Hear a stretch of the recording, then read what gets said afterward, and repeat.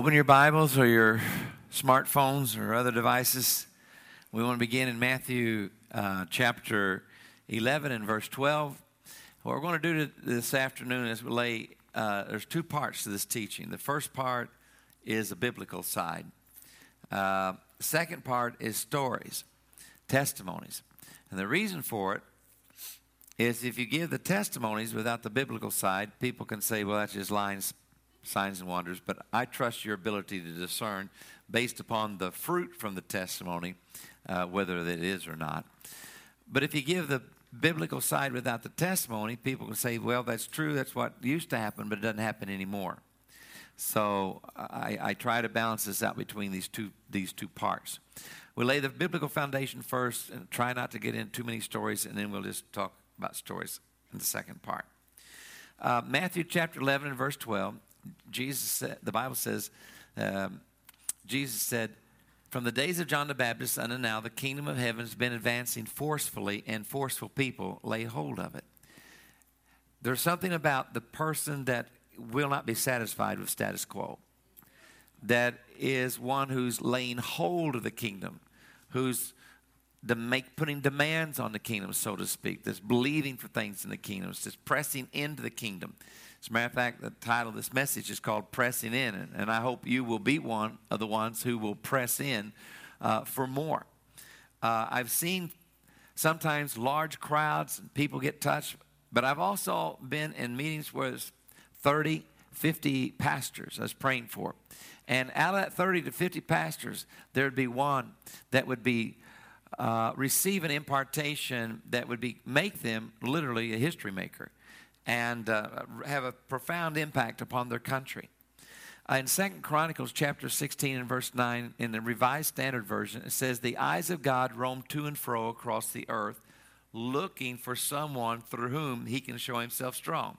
That's an amazing text to me, that to think about it, that the God of the universe would be looking for someone through whom he can show himself strong.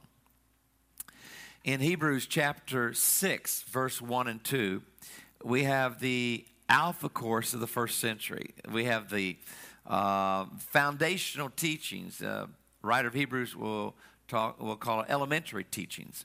That which is the very core, the key things, the most important things. And there's 6 things that are listed there. And they are, number 1, repentance from acts that lead to death. Number 2, faith in God. You can't get any much more foundational and elementary than repentance from acts that lead to death and faith in God. Number 3, the doctrine of baptisms. It's a plural. 3 baptisms in the Bible. Number 1 is the baptism of 1 Corinthians chapter 12, verse 13, which brings us into salvation. There it says, for by one Spirit we've all been baptized into the one body, whether Jew or Greek, bond or free, and we've all been given the one Spirit to drink. Then there's water baptism. And then there's what Luke 3:16 talks about, that Jesus will be the one who baptizes us with the Holy Spirit and with fire. All the Gospels refer to Jesus as the baptizer in the Spirit. So the first baptism, 1 Corinthians 12:13, that evangelicals like to talk about, is the Spirit we're born of the Spirit, and the Holy Spirit puts us into the body of Christ. And the second one, or third one anyway, is now that we're in Christ, Christ himself, Jesus, the baptizer in the Spirit, overwhelms us with the Holy Spirit. Now, in the Old Testament, we find our first reference to the concept of a transference of anointing or transference of anointing or impartation is Numbers 11:17. And God spoke to Moses. He said, gather the elders together at the tent of meeting, and I will come down, and I will take of the Spirit that's on you and put it on them. It's all God's work.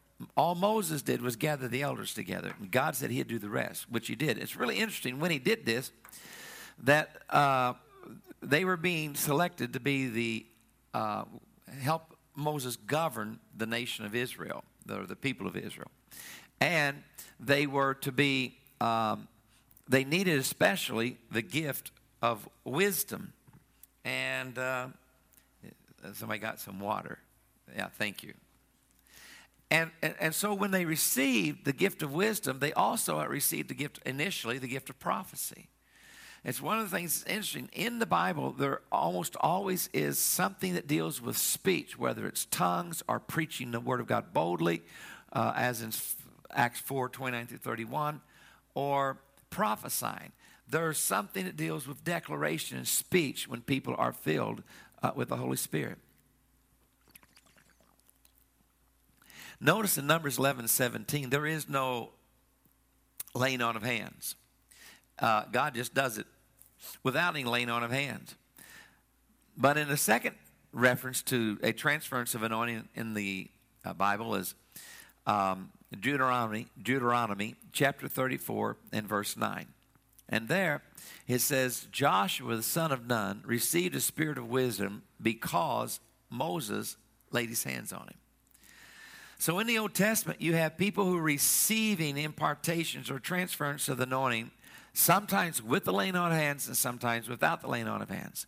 In 2 Kings chapter 2, around verse 9, Elijah asked Elijah, what do you want me to do for you when I'm taken up? And Elijah said, I want a double portion of the Spirit that's on you. Elijah said, you've asked for a very difficult thing, but if you're with me when I'm taken up, it'll be done to you even as you've asked. And so when the fiery chariot and the fiery horses come by, Elijah doesn't take his eyes off of Elijah.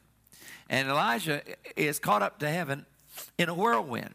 Now, I don't think we're talking about Dorothy and Toto in Kansas and a tornado here. We're not talking about a natural whirlwind. In Hebrews chapter 1 and verse 11, it says, speaking of the angels, he makes his angels winds, his servants flames of fire. He makes his angels winds, his servants flames of fire. And what did he see in Elijah? Chariots of fire, horsemen of fire, horses of fire. And what would Elijah go up in? A whirlwind, which I believe was an angelic escort. And Elijah says, my father, and from Elijah the mantle fell to the ground. This is a piece of clothing. This is the same piece of clothing that shortly before this event, Elijah had taken and smote the river Jordan when it was flood stage, and it separated, and they were able to go through on dry ground, a replication of the miracle that happened at the Red Sea.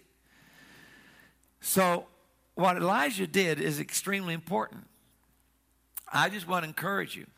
Don't go out of here saying, I got Randy Clark's anointing. Study the life of Joseph to find out why that's not a good idea. You will have brethren who will sell you into slavery very quickly. Secondly, what Elijah did is much better. So Elijah did not go and pick up the mantle, put it around his shoulders, and start strutting around bragging. I got Elijah's mantle. I got Elijah's mantle. You guys didn't. I got it. That's the way to make enemies. Instead, he picked it up. He went back over to the river Jordan, and he said, where now is the Lord God of Elijah? And then he smote the river, and it parted. And the prophets, the other ones, they all said, surely the Lord God that was with Elijah is now with Elisha. Let the others declare what you've received, and similarities they may see. It will put you in good stead. When we turn to the New Testament, we find that there is both with the laying on of hands and without the laying on of hands, people being filled with the Spirit and receiving gifts of the Spirit. We start in the book of Acts, Acts chapter 2, on the day of Pentecost. There is no mention of laying on of hands when they are filled with the Holy Spirit and spoken tongues as the Spirit of God enabled them. You move to chapter 4, verse 29-31. Peter's prayed that God would make them bold in their proclamation, and they're praying. And Peter basically says, God, that stuff that got me put in prison, got me in trouble, give us more of it. Stretch out your hand, signs and wonders, give us more. And the place they were in was shaken, and they began to proclaim the word of God with boldness as the Spirit of God enabled them. It's real interesting because both in English and in Greek, the sentence structure is exactly the same in Acts chapter 4 as Acts chapter 2. Except in Acts chapter 2, when they're filled with the Holy Spirit, they spoke in tongues. The Spirit of God enabled them. In Acts chapter 4, when they're filled with the Holy Spirit, they spoke the word of God with boldness as the Spirit of God enabled them. Now, and the reason why I'm talking about this is because, as I mentioned the other night, when I first met John Wimber, he heard the audible voice of God say, the first 2 times we met, both times, that one day God was going to send me around the world to lay hands on pastors and leaders to stir up and activate gifts and for people to be filled with the Spirit. And so I focus on laying on of hands only because that's what the word of the Lord was. So I feel I need to do what he said. But I do not believe that neither myself nor anyone else has to lay hands on a person for them to be filled with the Spirit or activated in gifts or whatever. But I do believe that even though it's not required, that God still today often will use this method, but he's not limited to it. Neither was he in the New Testament or the Old Testament, because you see it in both ways. In Acts chapter 2 and in Acts chapter 4, there's no laying on of hands by either time. But what's really interesting, the teaching that there's one baptism and only one baptism that many Pentecostals hold to, I don't think is scriptural. Because for some of the people who was present in Acts chapter 4, they were present in Acts chapter 2. Matter of fact, quite a few of them. Which means they had 2. There's more than one. I agree with... There's some scholars like Clark Pinnock and others who talks about the language of baptism and filling are interchangeable. And so he said, well, you got one baptism, many fillings. He said, well, that really is twisting in the language of Scripture, because in Acts chapter 2 and Acts chapter 4, they don't even use the term baptized with the Spirit. They use the term filled with the Holy Spirit. And what's interesting is that there can be it can be a repeatable event. It's not something that's just a one-time thing. When you think it's a one-time thing, and that's why many times it's very hard when I'm preaching to Pentecostals, because their belief a one-time thing is that anything after this is going to be less than what they got the first time. But for many people, when I've talked to them, what they received was actually sometimes even stronger than the initial baptism in the Spirit. So when we move from Acts chapter 2 and Acts chapter 4, the next passage would be Acts chapter 8. Acts chapter 8 is when Peter has Philip has gone to Samaria, and he's preaching. They've received the word. They believe the word. They've been baptized. There's signs and wonders going on. There's great joy in the city, but the Spirit had not come, and the preposition is upon them. It's not in them or to them. It says the Spirit of God had not yet come upon them.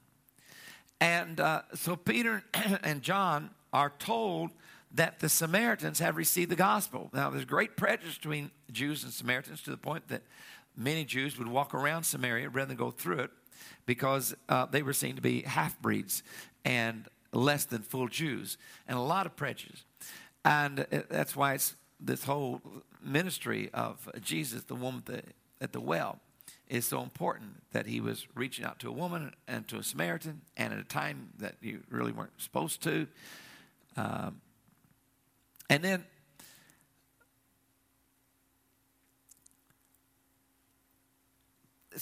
the response of Peter and James and John when they were in Samaria, they're not listening to us. So Lord, why don't you just come on? Let us just give us a little power and authority here. Let us call down fire from heaven, burn them all up. Now, you think about it. Jesus' experiment with these 12 is not going too well yet. That's interesting. The sons of thunder one of them becomes the apostle of love later on. But so what does Jesus do when the disciples are making wrong decisions and saying things they shouldn't? And he just thinks, wow, this is going well. Let's send out 70 more of them. We'd work another 6 or 10 years on these 12 before we'd start on another. Then maybe they'll be ready to go. Jesus released quickly. It's amazing how quickly he released in comparison to how slow sometimes people are released today. We release people pretty quick. I just came back from Youth Power Invasion in Brazil. We had 150 approximately people 13 to 29 years old. The majority of them were under 23. We had a 13-year-old teaching in one of the churches on how to have words of knowledge and how to pray for the sick. Nick Billman is his son. His dad is one of the missionaries, went to our school and was sent out. And it's the 13-year-old kid. He's so excited. Where else do you find ministries that will release people this young to preach and teach and do all the ministry?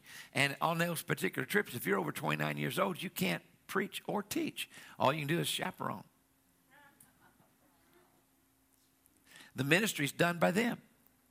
I remember the first time we went to a city, I believe it's Londrina, Brazil. We told them we'd like to come back next year and do it again. And they said, well, this is a wonderful thing you're doing with these young people. But we don't want to hog the blessing, so to speak. We want to share this blessing with other cities in Brazil. And so next year, you should probably go to another city because we don't want to take all this blessing for ourselves. That's before the kids ministered. At the end of the second week, there had been 8,000 healings that had happened on that 2-week trip. And so my staff person met with the pastors again. They said, listen, why don't you reconsider this and come back next year, you and the youth, and do it again here? It was indicating they were not expecting the kids to be used like that. They were expecting it to be pretty weak, and they were shocked at what God did with those young people. So in Acts 8, Peter and John come down because there's this prejudice. And one of the reasons I think the Spirit had not yet fallen in a visible way upon them was because God wanted to make sure that there wouldn't be a Jewish church that's founded on the Jews and in a half-Jewish church, the Samaritans, but they have no relationship. So he makes sure that though this deacon evangelist, Philip, has been used, he wants them to have the authentication of the apostolic stamp of approval. So God waits till the apostles gets there so that there will be this unity between the Jewish church and the Samaritan church. It's going to be one church. And as they're laying hands on people, it is when they lay hands on them.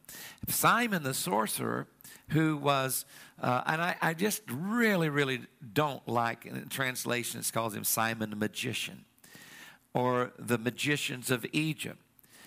As if it's sleight of hand stuff that's going on. These people worked in the black arts. They moved in demonic power.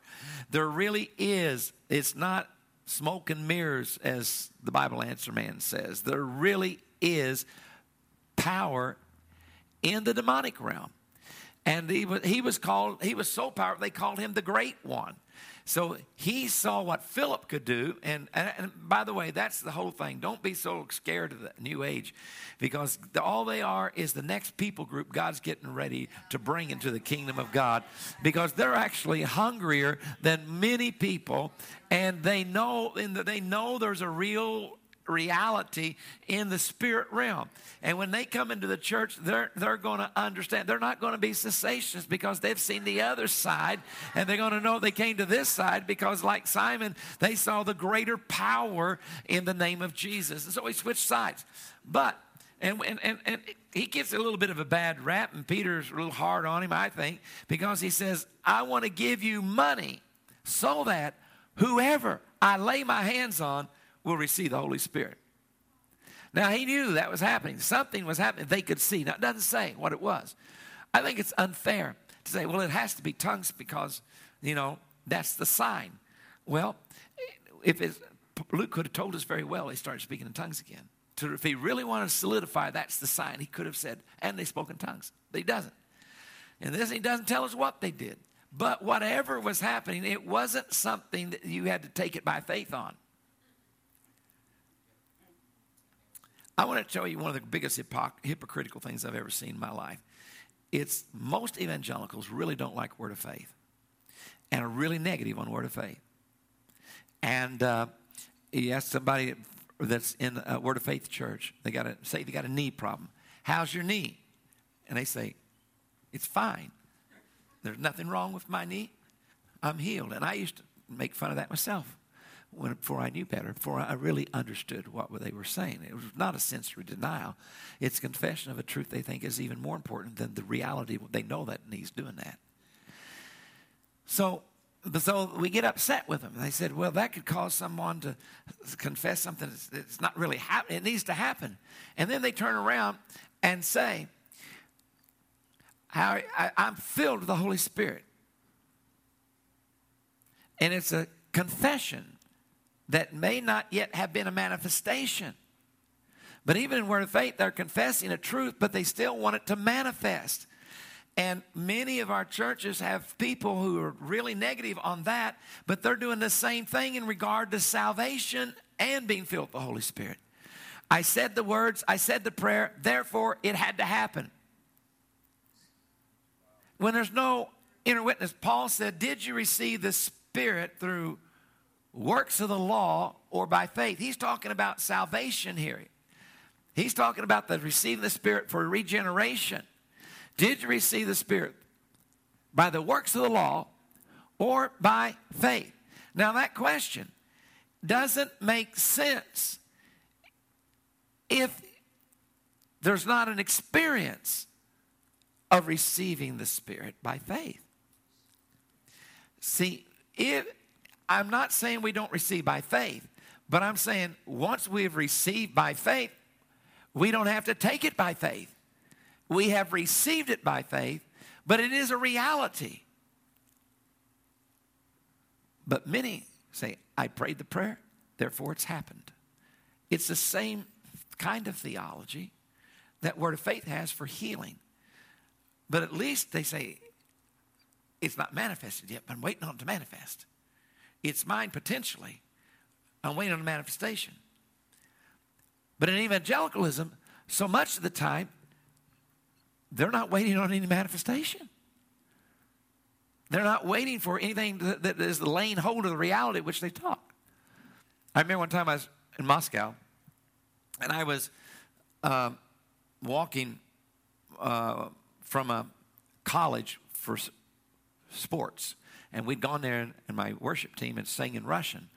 And this one guy is curious. He came. He realized this is Christian words. Sounds like rock and roll, but it's a Christian song. So he's curious. He's walking back to him in Ismailova hotel. And it's about a mile walk or so. And he's got a fifth of vodka in his hand. He's carrying Russian currency on him. And he's sober, but he's pretty good mood. And he says he's got broken English, and he's never heard the gospel. He's grown up under communism. And this is when the wall first come down, shortly afterwards. And he said, I want to know about Christianity. And so I'm trying to explain the Christian faith to him. We walk all the way, get to the center, and I'm not making headway. And he just can't understand it. So finally, I get a word of wisdom. And I said, do you believe that vodka in that bottle will make you drunk? He says, duh. He had a lot of experience. And I said, you really believe that vodka in that bottle will make you drunk? Duh. I said, are you sure that vodka in that bottle will make you drunk? Duh. So I said, I'm going to ask that again. Do you believe that vodka in the bottle will make you drunk? Ha ha ha ha. Niet. I said, okay, then you tell me what has to happen to the vodka in the bottle for it to make you drunk. He said, I got to get it out of the bottle and get it in me. I said, well, when it's no longer in the bottle and when it's in you, is it self-authenticating, or do you need to take it by faith? He said, or I said, or do you need somebody to tell you that it's in you? He said, nobody has to tell me. And I said, why? He said, because I feel the effects of it. And then I said, sir, in America, we call alcohol spirits. But there is a Holy Spirit of God, much more powerful than the effects of the spirits in alcohol. And when this Almighty God comes inside of you, nobody is going to have to tell you to take it by faith. Because once faith has laid hold of it, the experience is real, and you will feel the effect of being born again. And it made sense.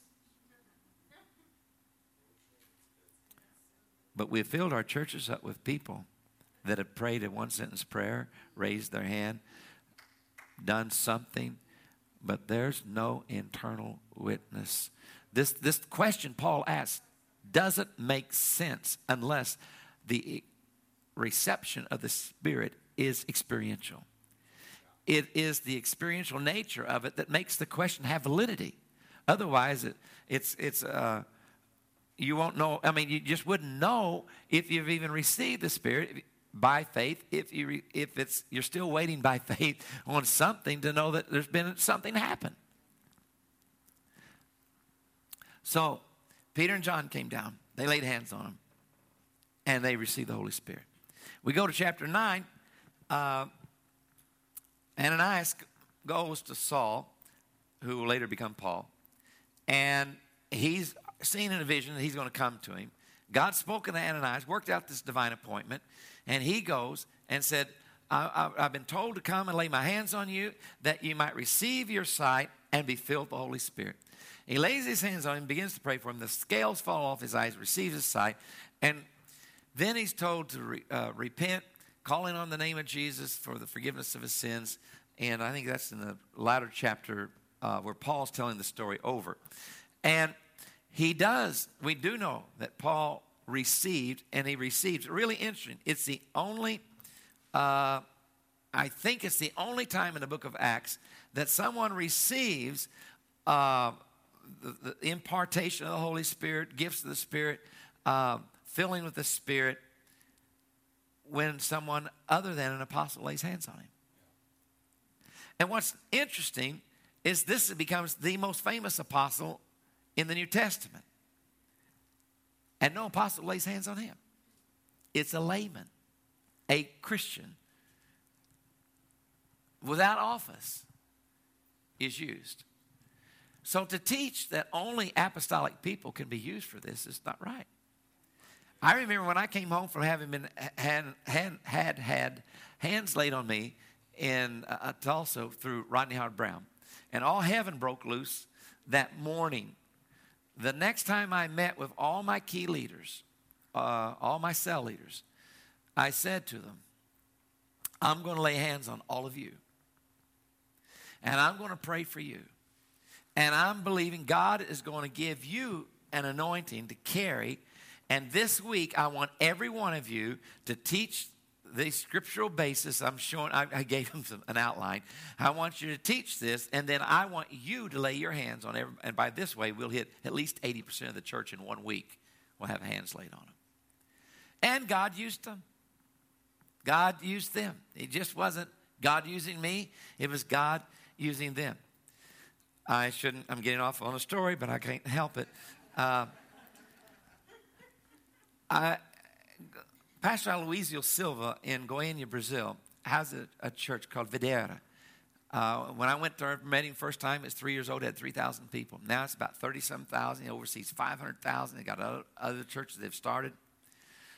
And last time I was there, he said, do you see that woman over there? I said, yes. I said, her name is, he said, her name is Hoochie. That's not a nice name for a woman, but you have to understand in Portuguese, R's at the beginning of a word have an H sound. And you can't end a word in a consonant. So in Brazil, I'm Hanji Clarkie. And my friend who used to travel with me, my daughter-in-law's dad who used to travel with me, he is Hex. So his name was Rex, so I called him Hex. So when we were together, we were a Hangie Hex. So, but anyway, he said, her name is Hoochie, which is Ruth. Ruth, they don't have a TH sound. Like Bethlehem is Belaim. There's no sound in the language. And so that's Hoochie. And we call her the little Randy Clark. I said, what? Because I literally prayed for at least 2,000 the last time I was there one night.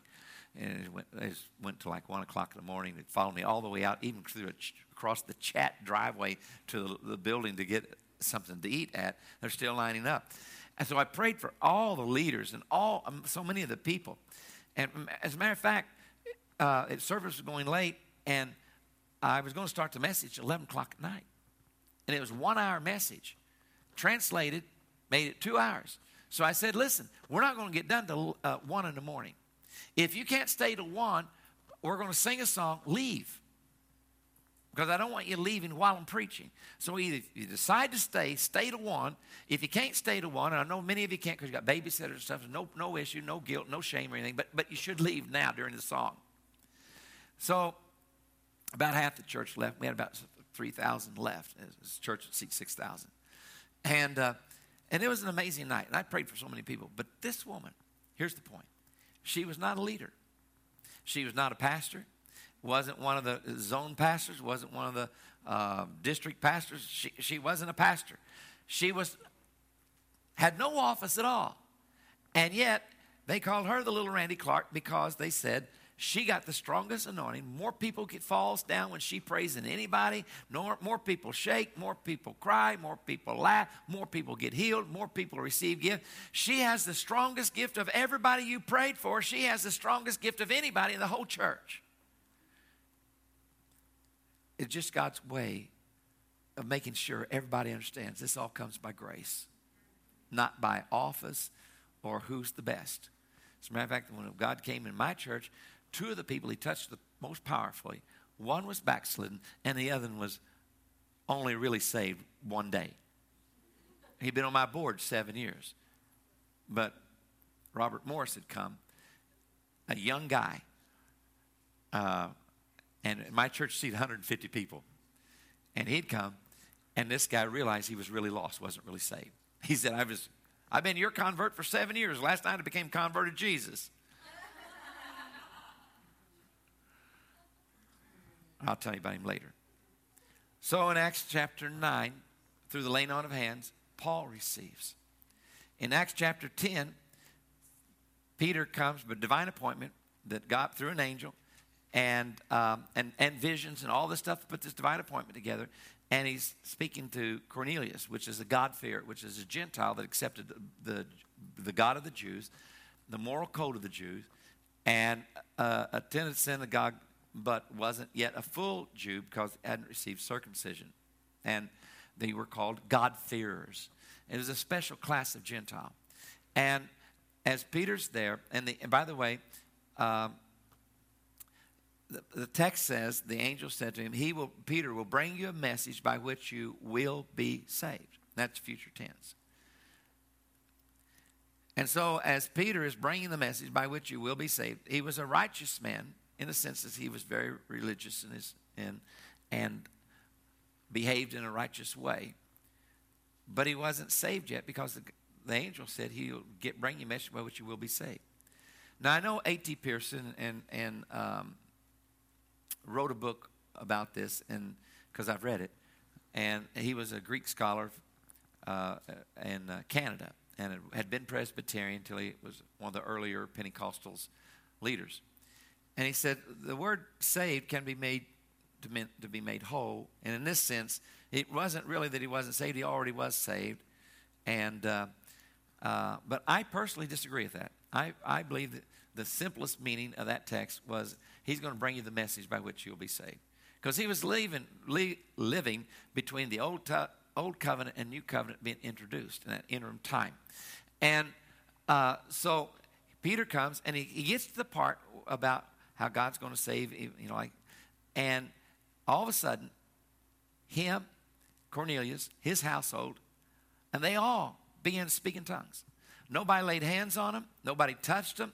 God just did it. And they are speaking in tongues.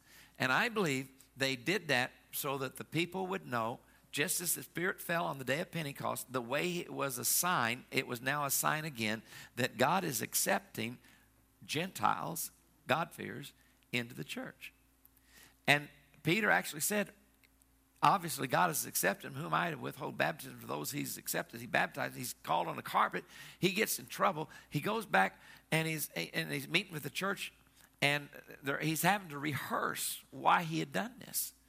And that's why he took people with him. He needed eyewitnesses because, I mean, he hadn't taken, what is the name of that course? How to Win Friends and Influence People by Dale Carnegie. He had not taken the Carnegie course because he starts out, you all know that it's not right for me, a Jew, to come into a house of a Gentile. I'm not even supposed to be here. I mean, he was just in your face. I don't think that wins friends and people saying that, but God accepted him. Now, when we get from that passage to our next passage is 19, Acts 19. They're called disciples. We talked about this yesterday, so I won't go into it, except I don't believe they were born again yet. And Paul, when they baptized them, now they are. Now they have come to the fullness of the gospel, and they have understood, and they have committed their life, and they're baptized. But they have, and I believe when that had happened, they already have received the Spirit.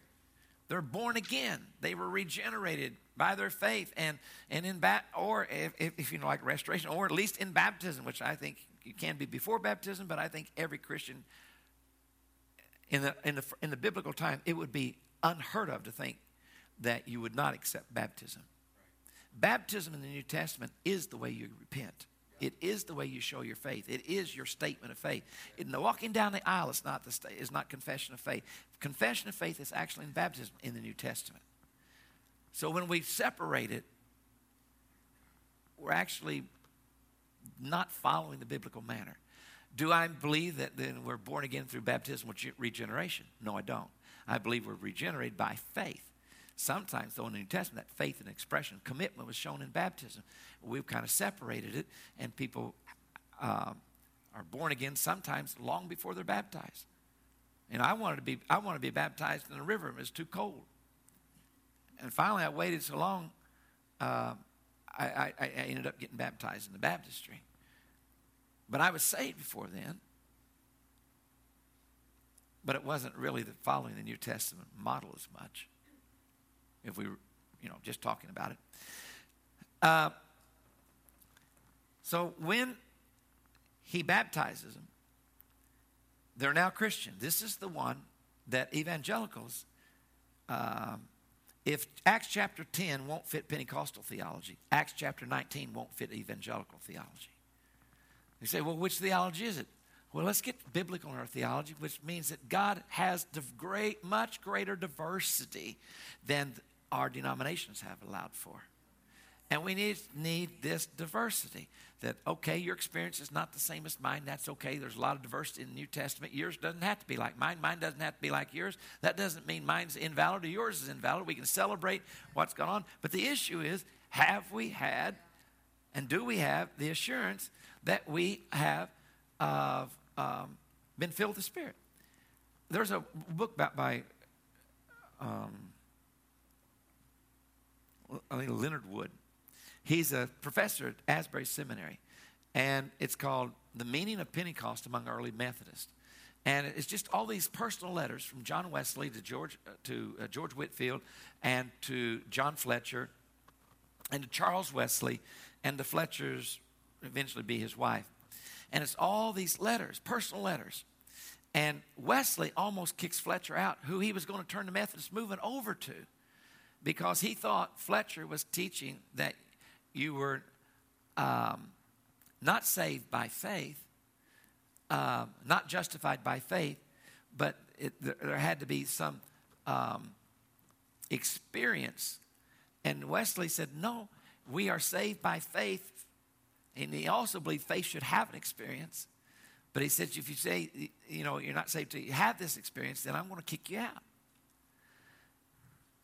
Now, having said that, Wesley balanced it by this. He said, but if you want to have assurance of salvation, he said salvation comes by faith. But if you want to have full assurance of salvation, you need to be sanctified, which was a second definite work of grace following the moment of your believing. It was something that was powerful. You knew the Holy Spirit had come upon you. He said that is what gives you full assurance, but it doesn't affect it. Faith is what affects it. But if you want to make sure your faith was genuine, full assurance is found in the subsequent work of the Spirit. Now, I'm just sharing some things with you.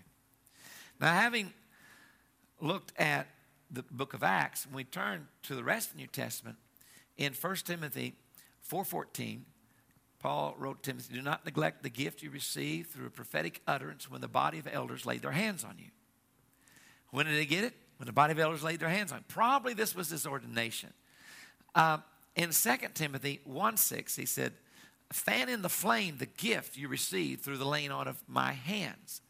Both of them talks about laying on of hands. This doctrine of baptisms was followed by number 4 in Hebrews 6:1 and 2, the laying on of hands. This was the doctrine. This laying on of hands was an elementary teaching. What was it for?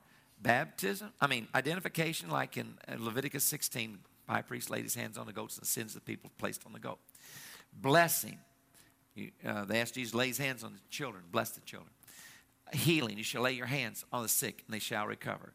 But also impartation. This is the one that much of the church has trouble with, and even some Pentecostal denominations have written things that say we don't believe in this anymore. Assemblies of God have a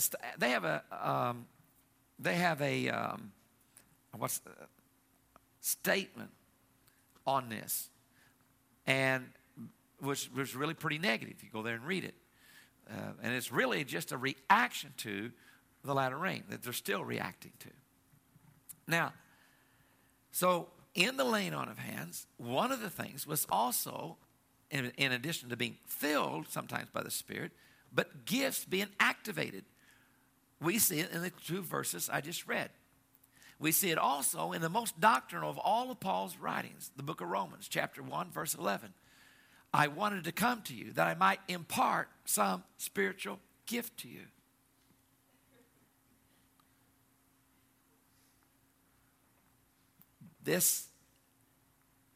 I went through 4 years of college, majored in mine, took all my electives in religious studies, 3 more years of seminary in a General Baptist college and the Southern Baptist, the mother seminary of all Southern Baptist seminaries, the Southern Baptist Theological Seminary. And I never heard one teaching on the laying on of hands. Not one. I was a pastor almost 14 years before I heard anything about laying on of hands. And yet, these are what the writer of Hebrews calls the elementary teachings, the foundational teachings. We're not going to go on, and he said, we're not going to lay again the elementary teachings, but we're going to go on to the more, deeper. But he said, these elementary teachings, I'm not going to lay again. And then he lists them out. Here are the 6 elementary teachings. And he said, well, what was the other 2? Resurrection of the dead and eternal judgment were the other 2. So I'm focusing right on this one, on 2 of the more elementary teachings. This is not peripheral. Matter of fact, I got in trouble in seminary. I asked permission if I could write on healing. I had a course on the book of Acts, and they had 50 subjects you could write your term paper on. And I went to him and said, healing is in the book of Acts, but it's not even on the option. Will you give me permission? I want to write on healing. He said, I'll give you permission, but you can't write any anecdotal stories. You can't tell your story. You got to do real research. I said, okay. The seminary I went to had the world's largest theological library in the world. It's the largest one. I couldn't find hardly anything on healing at that time. I finally found a book on healing at the Presbyterian Seminary across the road. And so I'm finding all this evidence in the history of the church. It's called Healing and Christianity by Morton Kelsey. And I'm writing it. And I get to the conclusion. And I said something to this effect. I refuse to bow my knee to a God who cannot answer prayer. I refuse to bow my knee to a God who doesn't have the power to heal. I refuse to bow my knee to a God that doesn't have the power to deliver. If our view of God is this weak, then why don't we stop studying theology and start studying psychology and anthropology? Now, when I met with my teacher, that was just part of what I said in the conclusion. When I met with him, we sat down and he said, I want you to know I've never written so much on a student's paper in my history of teaching. I realized that you hooked me by your conclusion. And I've still got this paper. And it's got like holes. He turned the page over and write clear across the back. And he said, And he said, I want to tell you something. The guy didn't know he's a prophet. I mean, he didn't know he's a prophet. He said, I'm going to tell you this. You wrote, in class, you don't seem to be argumentative. You seem nice.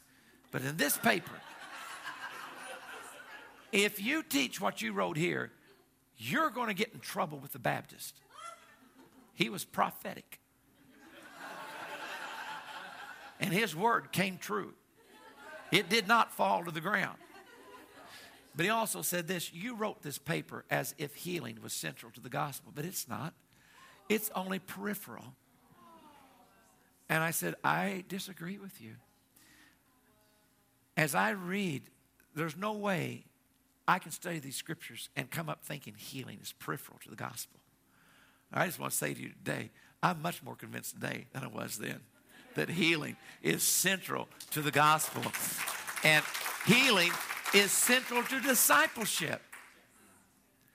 So, now, having hopefully laid down some biblical foundations, I want to go ahead and tell the stories.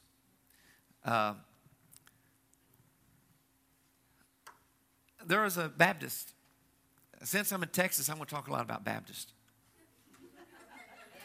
1 out of 4 people in Texas I heard was a Baptist. I don't know if it's still the case or not, but it used to be that way. And anyway, there was this Baptist. He was going out starting a new church, and he was being sent out by the oldest Baptist church in Argentina, Del Centro Baptist Church. And he came up to me. Is this when Anaconda and I were doing alternating meetings at this church? And he came up to me and said, his name is Marcelo Diaz. He said, Randy, I want you to pray for me. I said, Marcelo, I've already prayed for you 3 times tonight. He said, yes, but Rodney prayed for you 5.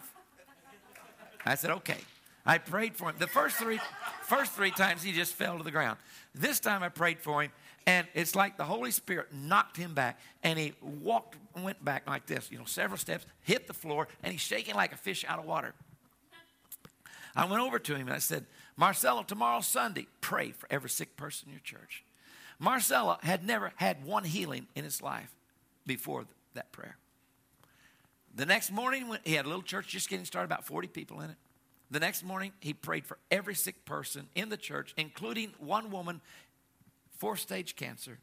Everybody gets healed. Over the next 2 to 3 weeks, I'm going throughout 6 more cities working for Omar Cabrera.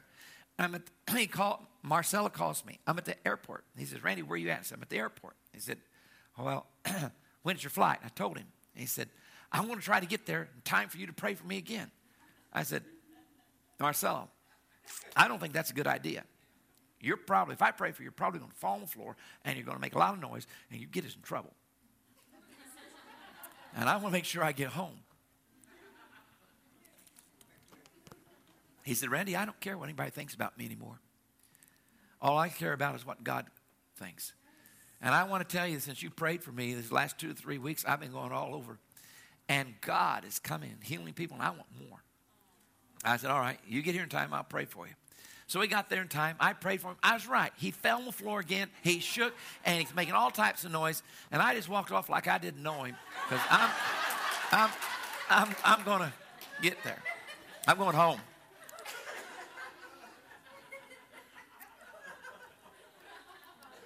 Today, Marcelo has one of the largest churches in Buenos Aires. We were in another church. There's 150 people. White little church on the wrong side of the tracks down a dirt road. And this guy's a traditional Baptist, but he's become hungry. He wants to see if this is really God or not. He invited some other Baptists to come.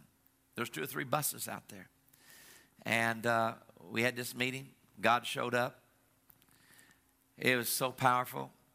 After 3 days, I stayed an extra day and let somebody else go to the next place. It was just really powerful. Associate pastors of his church got healed of psoriasis, which is genetic, never had it again. There were people being healed. He said later, people are being healed in the bathroom, in the halls, outside, because there's outside surrounding the church trying to listen to the windows. We had a man that was carried in over, like on an old $3.50 lawn chair that lays down, you know, those little ones I'm talking about. There's no room. I don't know where they're going to put him. There's no room in here. He got healed.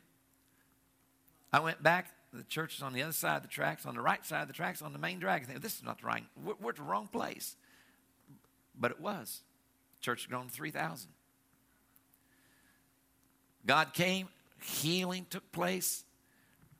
The other pastors, Baptist pastors, are getting in touch with him and says, well, they would. They did it several times. But anyway, I'll tell you, Phil, finish that in a moment.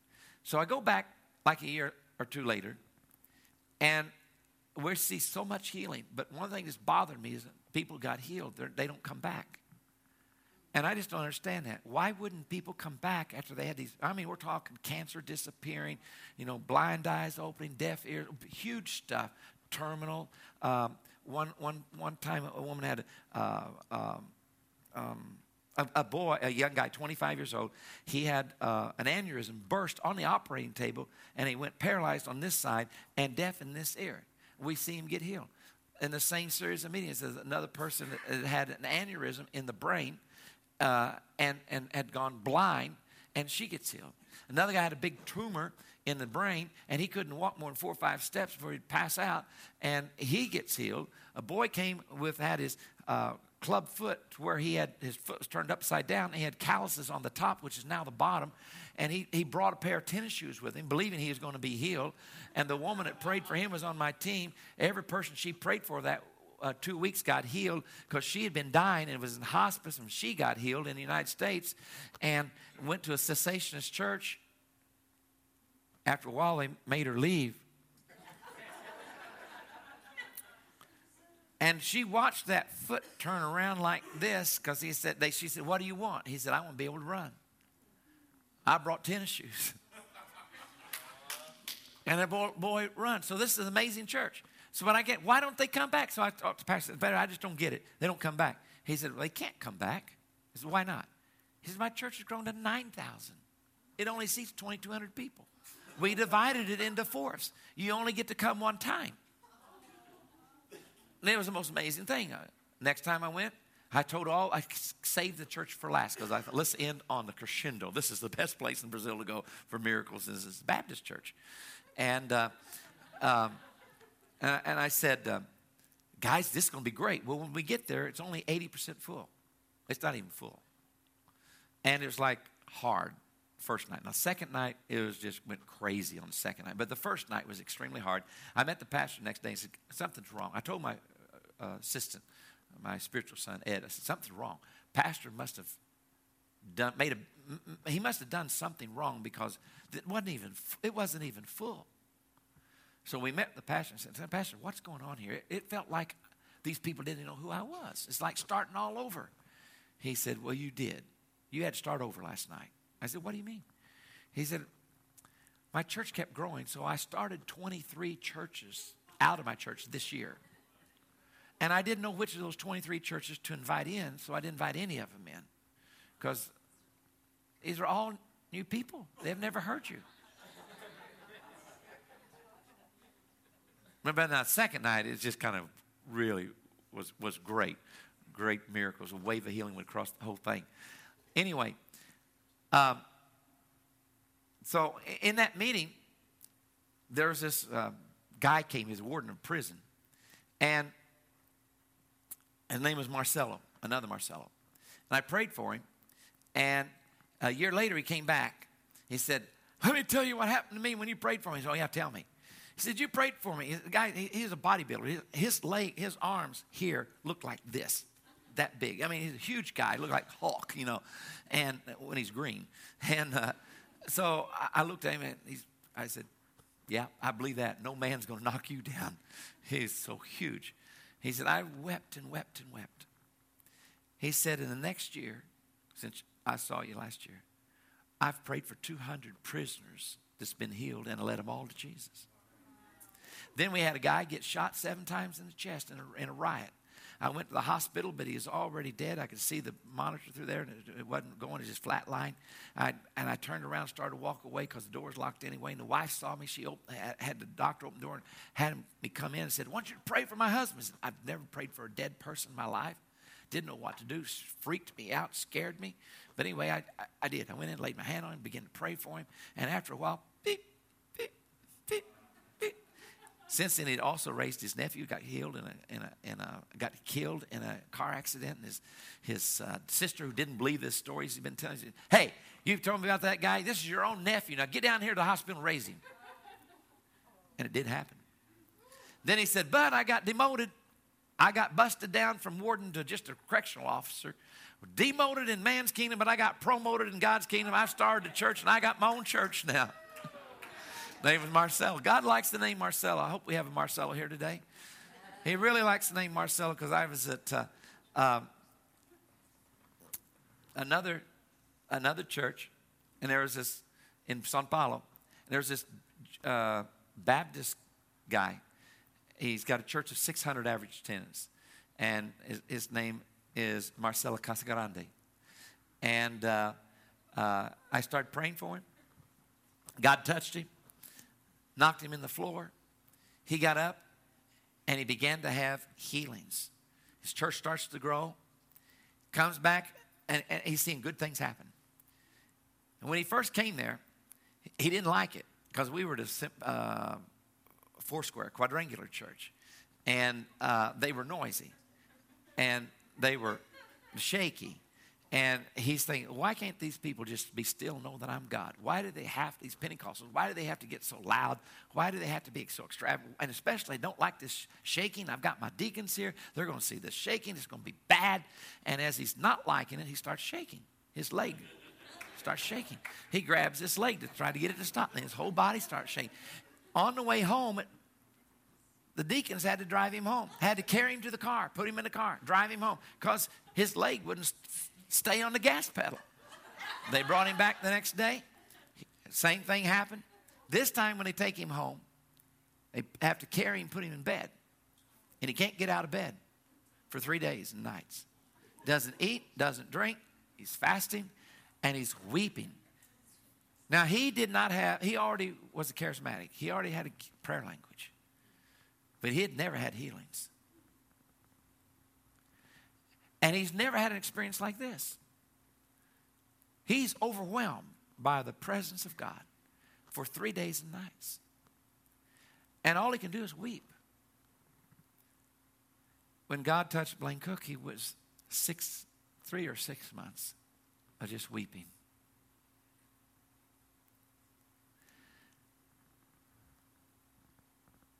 He said, after that 3 days, I I was hungry, went to the bakery, got a word of knowledge, never had a word of knowledge before, prayed, woman gets healed, went to the butcher, get some meat, prayed, guy gets healed. He said, I'd never seen that all over the place. 1 year later, he comes to another meeting. We pray for him. This time, he's standing there at the front, and his hands are just covered with liquid. And I asked him to rule out natural, do your hands sweat? Do you have a problem with your hands sweating too much? He said, no. And that's when I yelled, everybody, this man is getting a miracle anointing right now. He falls on the floor, shaking. Ed, my spiritual son, is about 40 years old. He takes his watch off, puts it on him as a prophetic act and said, it's time. God is going to send you to every nation in Latin America. He had never been out of Brazil. Within 12 months, he's been to every country in Latin America. He's had over 100 deaf people. This is 2 or 3 years ago. He had over 100 deaf people healed, over 100 blind people healed, over 60 people walk out of wheelchairs. He kept keeping track once he had 100 tumors disappear. He literally does move in a powerful miracle anointing. I was going one day, I was in the basement of a mission church in Norway, in Haugesund, Norway, which is the same as an evangelical free church in the United States. That's just the different name, but the same group. And this guy, who's my translator, was being groomed to be the next president of the denomination in Norway. But he got blacklisted after being my translator. And he didn't get to become the president. He had an MDiv from Trinity Evangelical Seminary in Chicago, where he had his MDiv from. And, DMin from, I mean. And so so I'm in line, and I'm going down this line praying for people. And it's the land of the midnight sun. It's summertime. So I'm up at this time in Trondheim, and I'm praying, which is way far north. It never gets dark all night long. It doesn't get dark. And so I'm going down the line. I'm praying for this guy. And I get to him. And I said, you're closer to blonde than you are. But you're still not blonde enough. Oh, that's not blonde. That's gray. Anyway. I get to this guy. And I said, I see you. You're in this dark place. All around you is darkness. And God says, you're light. And by this time, by the way, I didn't know I prophesied then. I thought I was just praying. It took me about 6-7 years before I realized that people convinced me that I prophesied sometimes. I said, no, I get words of knowledge. I'm just praying. They say, quit saying that. Too many things come true. So I see, and God says, you're light. And you're going to become a bulldozer. He's going to make you a bulldozer. You're going to make a way where there's been no way. And I see a multitude of people coming out of darkness following you in the light. And God knocks him down. And he shook for 2.5 to 3 hours. Just waves of power going through his body. He's Baptist. And had one of the largest Baptist churches in Norway. Had about 250 people in it. That's big for Norway, for Baptists. And so when he got up the next week, we'd walk by people, he'd get words of knowledge. He'd get prophetic words. You know what he's thinking? He said, I thought I was going crazy.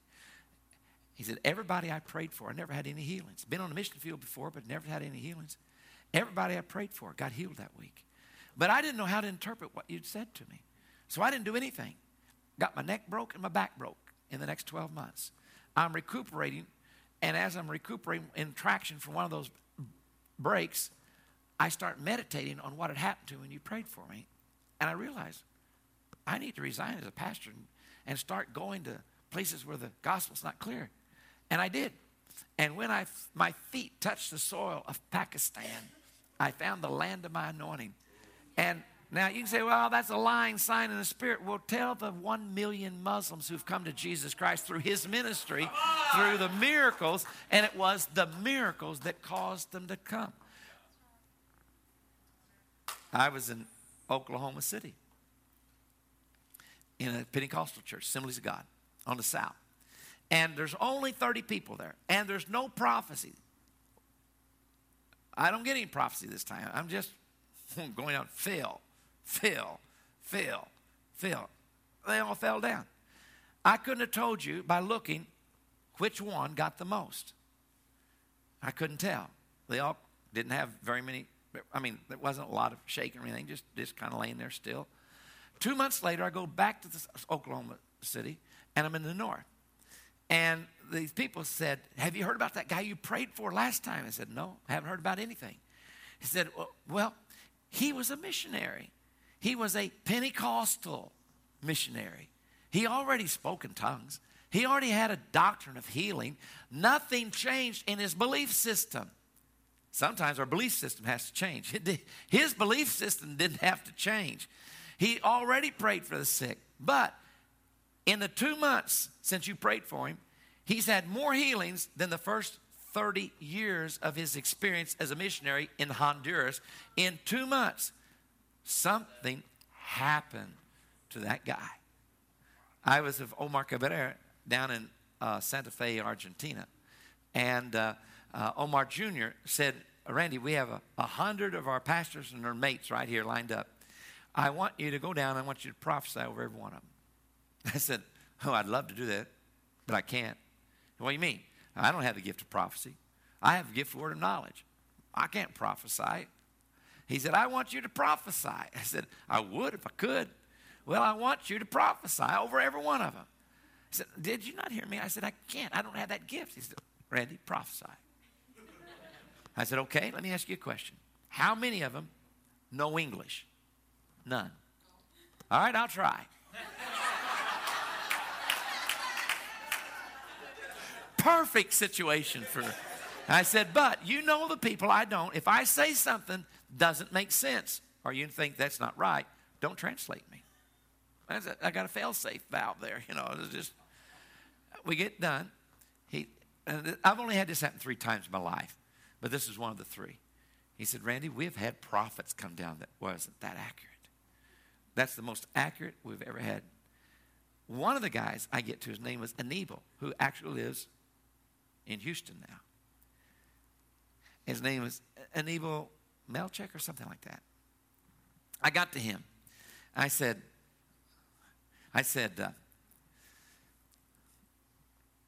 God's going to send you through all the 465 churches in the Vision de Futura here. And then he's going to send you to Canada. Then you'll go to the United States. And then you're going to go to Great Britain. And God's going to make you a minister of fire. And the power of God hit him, knocks him down. And then he shook. And that's all I knew for several years. And then he calls me through a translator and tells me, I did everything you said. I just went through all 460 some odd churches in the Vision of the Future. I just left Canada. I'm in the United States. My next stop is Great Britain. Wow. You're my father. I want you to be my spiritual father. I had a lot of people at that time from Russia, Brazil, Argentina. For in 6 months' time, I wanted you to be my father. I don't want to be your father. I don't want to be anybody's father. I like being an evangelist. I don't want the responsibility of being anybody's father. And I did that for like 6 months until I was in Ludenscheid, Germany. My friend and I and Heidi Baker and her assistant were having this little 4 of us praying together. And Heidi, all of a sudden, she reaches up. She's crying. She points her finger at me and said, Randy, God says you're like a man that's gone all over the world and you've gotten women pregnant on every continent. And then you abandon your children because you're afraid of responsibility. Metaphorically speaking, of course.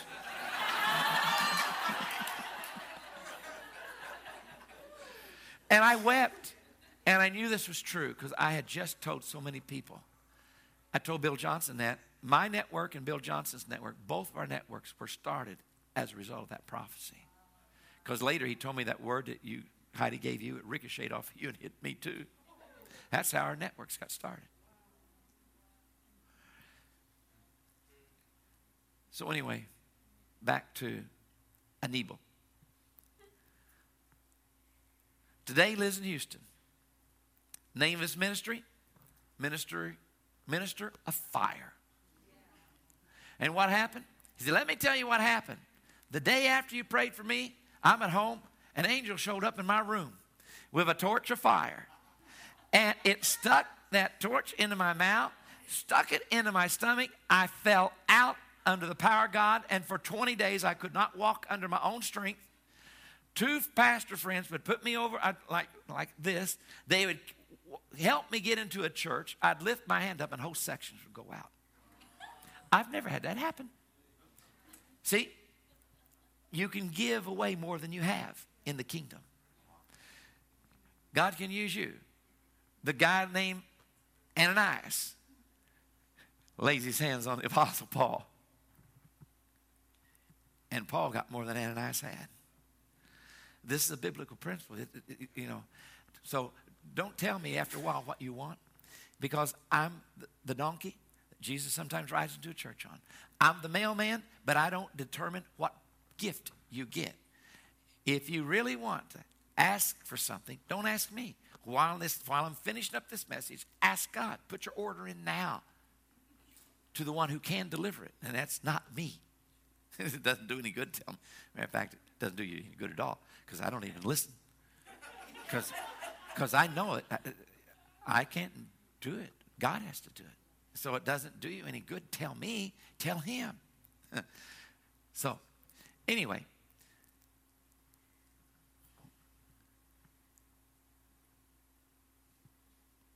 the greatest one of all was Heidi Baker. And you all know that story. Ended up with, I told her that God was going to give her the nation of Mozambique. God, the blind would see, the deaf would hear, the lame would walk, and the dead be raised. God was going to give her the nation.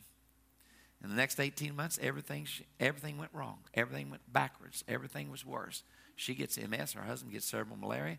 Her daughter gets malaria 3 times. Her son's going through an emotional crisis. They lose $1 million been promised to them by a pastor and a church. They lose their buildings. They're confiscated. The orphanage buildings were confiscated by the government.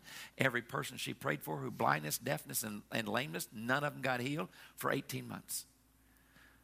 The doctor said, if you go back to Mozambique, you'll die. And she says, I will not die. I have a prophetic word. God is going to give me the nation of Mozambique. If I have to preach from a wheelchair until he raises me up, I will. And she did. And she was healed through the prayers of orphans. 10,000 churches, 1 million people. Today I received an email from Henry Madava. Wants Bill and I to come and minister there. First time I went to Henry Madava's church in Kiev, there's this massive outpouring of the Holy Spirit. Words of knowledge were coming so strong I couldn't even preach because I couldn't think because they hurt him. Just, couldn't keep concentration. And there was this, there's only been 3 churches I've seen have a corporate, receive a corporate anointing. Redding, my executive pastor's church down in Inglewood, Florida, and Henry Madava's church in Kiev. The whole church received like an anointing. And I went 10 years later, I go back and I asked him what's happened. He said, 1 million people have come to Jesus. And all over the world. I'm now doing crusades in Muslim countries, Hindu countries, Buddhist countries, Eastern Europe, Western Europe. Because he had been asking God before I got there, how do we reach the church, the cities of Europe, East and West? And the Lord has said the way Jesus did, send out your disciples ahead of you, 2 by 2. Send them into the marketplaces, send them into the government, send them into the hospitals. And he said, I didn't have the courage to do it. My church wasn't ready to do it. But after you came, I saw God be so faithful. And after I saw him touch my people, the next Sunday after you were gone, I came back in and I heard my people just buzzing, talking about they literally had started doing prophetic evangelism, praying for the sick. And God said, now they're ready, and so are you. Just 3 people, Heidi, Henry, and Leif. Each have led 1 million people to the Lord since, through their ministries, since this happened. Why is this important? And because January 95, when I had the most healings I'd ever seen in my life in 1 month, together, more than a whole 24 years before that. I'm in Charlotte, North Carolina. I'm in the basement, 400 pastors in the basement of this Lutheran church. And people are falling everywhere. Mahesh Shabda's wife, Bonnie's a prophetess and seer. She motioned for me to come over. She said, do you want me to tell you what I'm seeing? Yes. What are you seeing? When you started praying, hundreds of angels came in this room, your size, 6 feet tall. And they had a bag, and it's full of anointing. And they were strengthening the people. Now, whether or not, literally, that's just what she told me. I do know it's biblical that people can be strengthened by angels. Because Jesus Christ, full of the Holy Spirit, born of the Spirit, had spirit without measure, twice the Scripture says he was strengthened by angels. And in John 1, 47 through 51, he says to Nathanael, you shall see greater things than this, an operation of a gift of word of knowledge. You shall see heaven open, the angels of God ascending and descending on the Son of Man. And Nathanael wasn't present for the 2 times it's mentioned. So we know by that it happened more than those 2 times. She said, as I continued to watch, Bonnie Shavda said, as I continued to watch, 3 angels came in. These 3 were not 6 feet tall. They were 9 feet tall. And they didn't have a bag, and they didn't come to strengthen. They went to only a few people. And then they got there, they opened up a scroll on which was written the new destiny for this person. And the angel declared into the spirit realm what was written on this scroll. And then took out a stamp and stamped their foreheads. Hundreds came to bless. Hundreds came to strengthen. And in the Bible, there is this, it's often you'll see the entourage of God in the theophany, where God makes himself seen and known. Often you'll see the angelic activity around it. But there are only 3 that came. And the stories I've been telling you today are not about the ones who were strengthened. We're talking about the ones who received commission. I believe the Lord wants to strengthen every one of you. It's possible that out of this group, there could be someone that would receive a commission and become a history maker.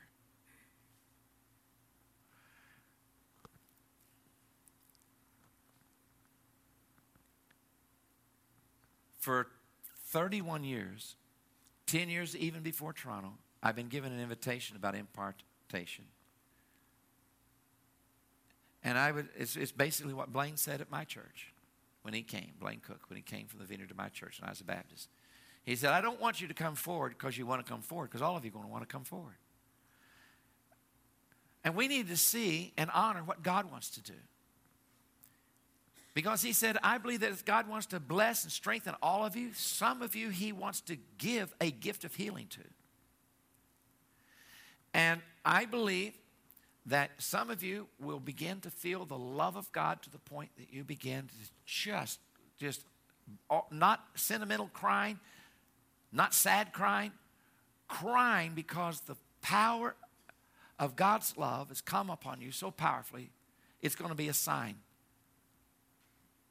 that he's going to use you.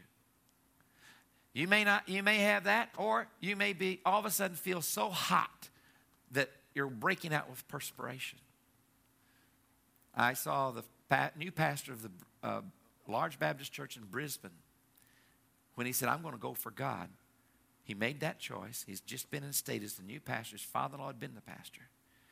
He gets knocked down on the platform from his whole church. 1 hour later, there's not a dry thread on his shirt because he's sweating so much in an air-conditioned building. Nobody in that building sweating but him. And he's sweating so much, it's a supernatural heat, that his shirt is literally wet, soppy wet from sweat, from the supernatural heat of God. Why should we not think? When I prayed for Heidi, 7 days a night, her experience lasted 7 days and nights, and she felt like she had been instantly stuck in an oven and starts perspiring. The power was so strong, she says, God, you're going to kill me. He said, good, I need you dead so I can use you. So John said, Blaine said, if you begin to cry, if you begin to feel heat, if you begin to feel like your hands have gone to sleep, you've lay on your arm and it goes to sleep and it starts waking up, it tingles, go to the bathroom, stay too long on the pot, get up and your legs don't work, they start tingling. I'm just being real here. I want you to get the sensation of what I'm talking about. How it's tingling. Nobody's got to tell you. You feel it. He said, you may feel that. It may be so strong your hands start shaking. Why don't you come to the front? So if you have the heat, if you have the crying, if you have the trembling, or the electricity, the energy in your hands, why don't you come to the front? Or if you feel the glory so strong that it's difficult to stand up. You feel the heaviness, I want you to come to the front. And a friend of mine named John's in the back, got his hand up like that. He said, that's a bunch of bull. Didn't believe it. And God came on him. And he came up the aisle just a little bit later, shaking, weeping, crying, saying, help me, Randy. It was God. Just come all the way up the platform.